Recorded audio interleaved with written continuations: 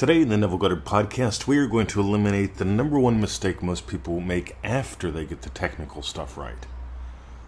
Because you can get the technical stuff right, you can follow the formula to a T, but there's one massive mistake that most people make. And fortunately, it's not your fault if you're doing this. It's probably because you've been listening to people who are teaching and making the same mistake. So we're going to stop that today. We're going to stop it with one question, and you're going to love this. So stay tuned, dive deeper, and if you got gold, you know what to do. My name is Mr. 2020. Thank you for listening to the Neville Goddard podcast.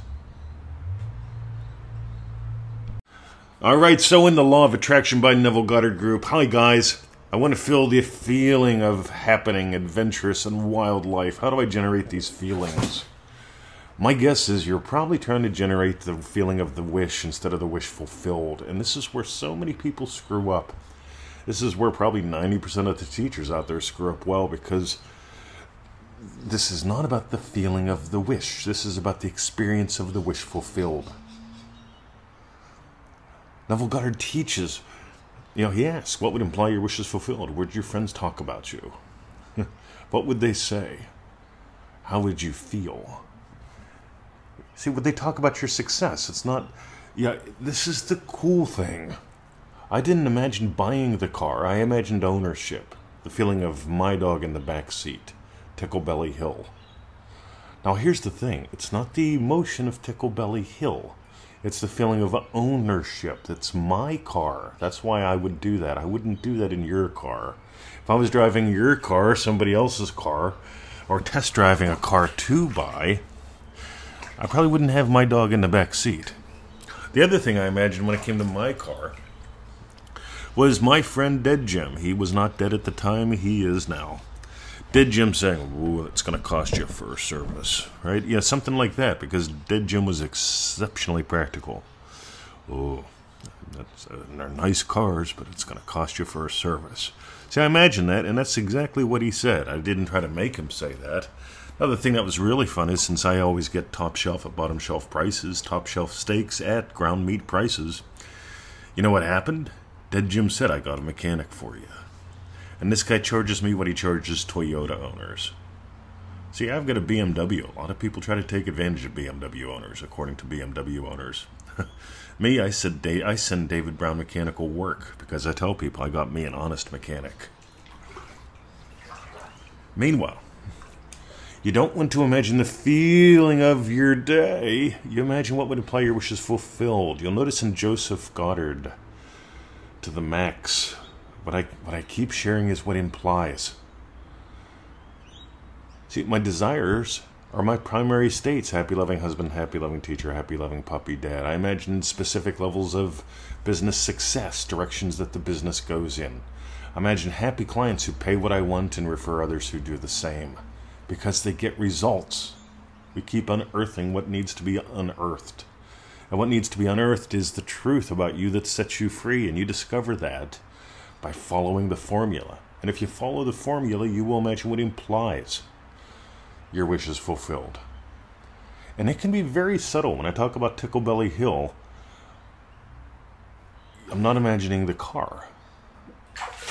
I'm imagining what implies I own a car that I love, that I'm comfortable with, that I know well. So I'm imagining something that follows the wish fulfilled, I wanted a car. That was my desire at the time. I wanted to own a car.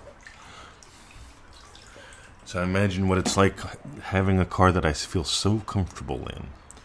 Having a car that my friends speak candidly to me about. I got a mechanic for you. That's right. See, this is where we get to play, gang. So I want to feel the feeling of happening, adventurous, and wild life. Those sound like concepts to me, daydreams, fantasies.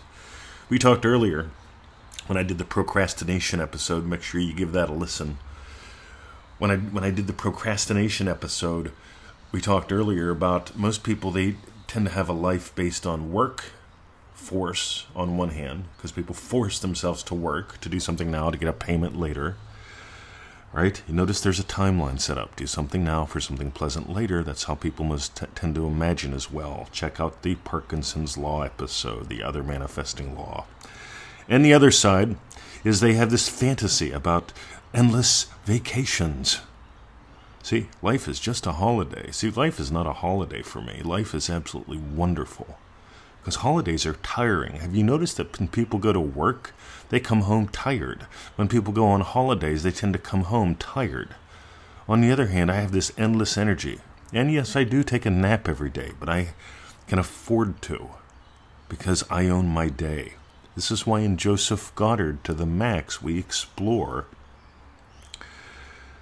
Imagine 5 to 10, 6 to 12 specific events of your day having gone your way. I imagine the podcast having had crushed it by imagining up your emails, what implies it. I don't imagine making the podcast. That would have me like trying to make the podcast and then like mine, there's noise out there having to make the podcast. See, if I imagine the podcast, making the podcast, then I'm at war with 3D reality. You get why we're never at war with 3D reality? And most people are. Because they're not imagining what implies the wish is fulfilled. You imagine an event that follows your wish because you are what leads. If you got gold today, ManifestingMasteryCourse.com is one of my strong suggestions. It is the backbone of all we do. Procrastinators put off doing it as long as they can, sometimes for years. That's all right. You can keep imagining the state of later. I'll do it later because I'm a waiter. You can do that. I used to. That was just all a vain attempt to avoid failure. Because if you don't swing the bat, they can't make fun of you if you miss the ball. But they also can't congratulate you for getting a home run. And if you imagine getting congratulated for hitting a home run, you get how cool that is? This is exactly what we're talking about. We're not telling you to imagine swinging the bat. We're not telling you to imagine an endless holiday. We're imagining what's your typical day like. Since you own your day, you own your destiny. And my other suggestions, obviously, we talked about procrastination, Joseph Goddard. Those are there too at NevilleGoddardStore.com. Have a lovely day. My name is Mr. 2020. You've been listening to the Neville Goddard Podcast. Thank you for listening. Thank you for the shares too. God, when you guys share what we do, that really means heaps. See ya.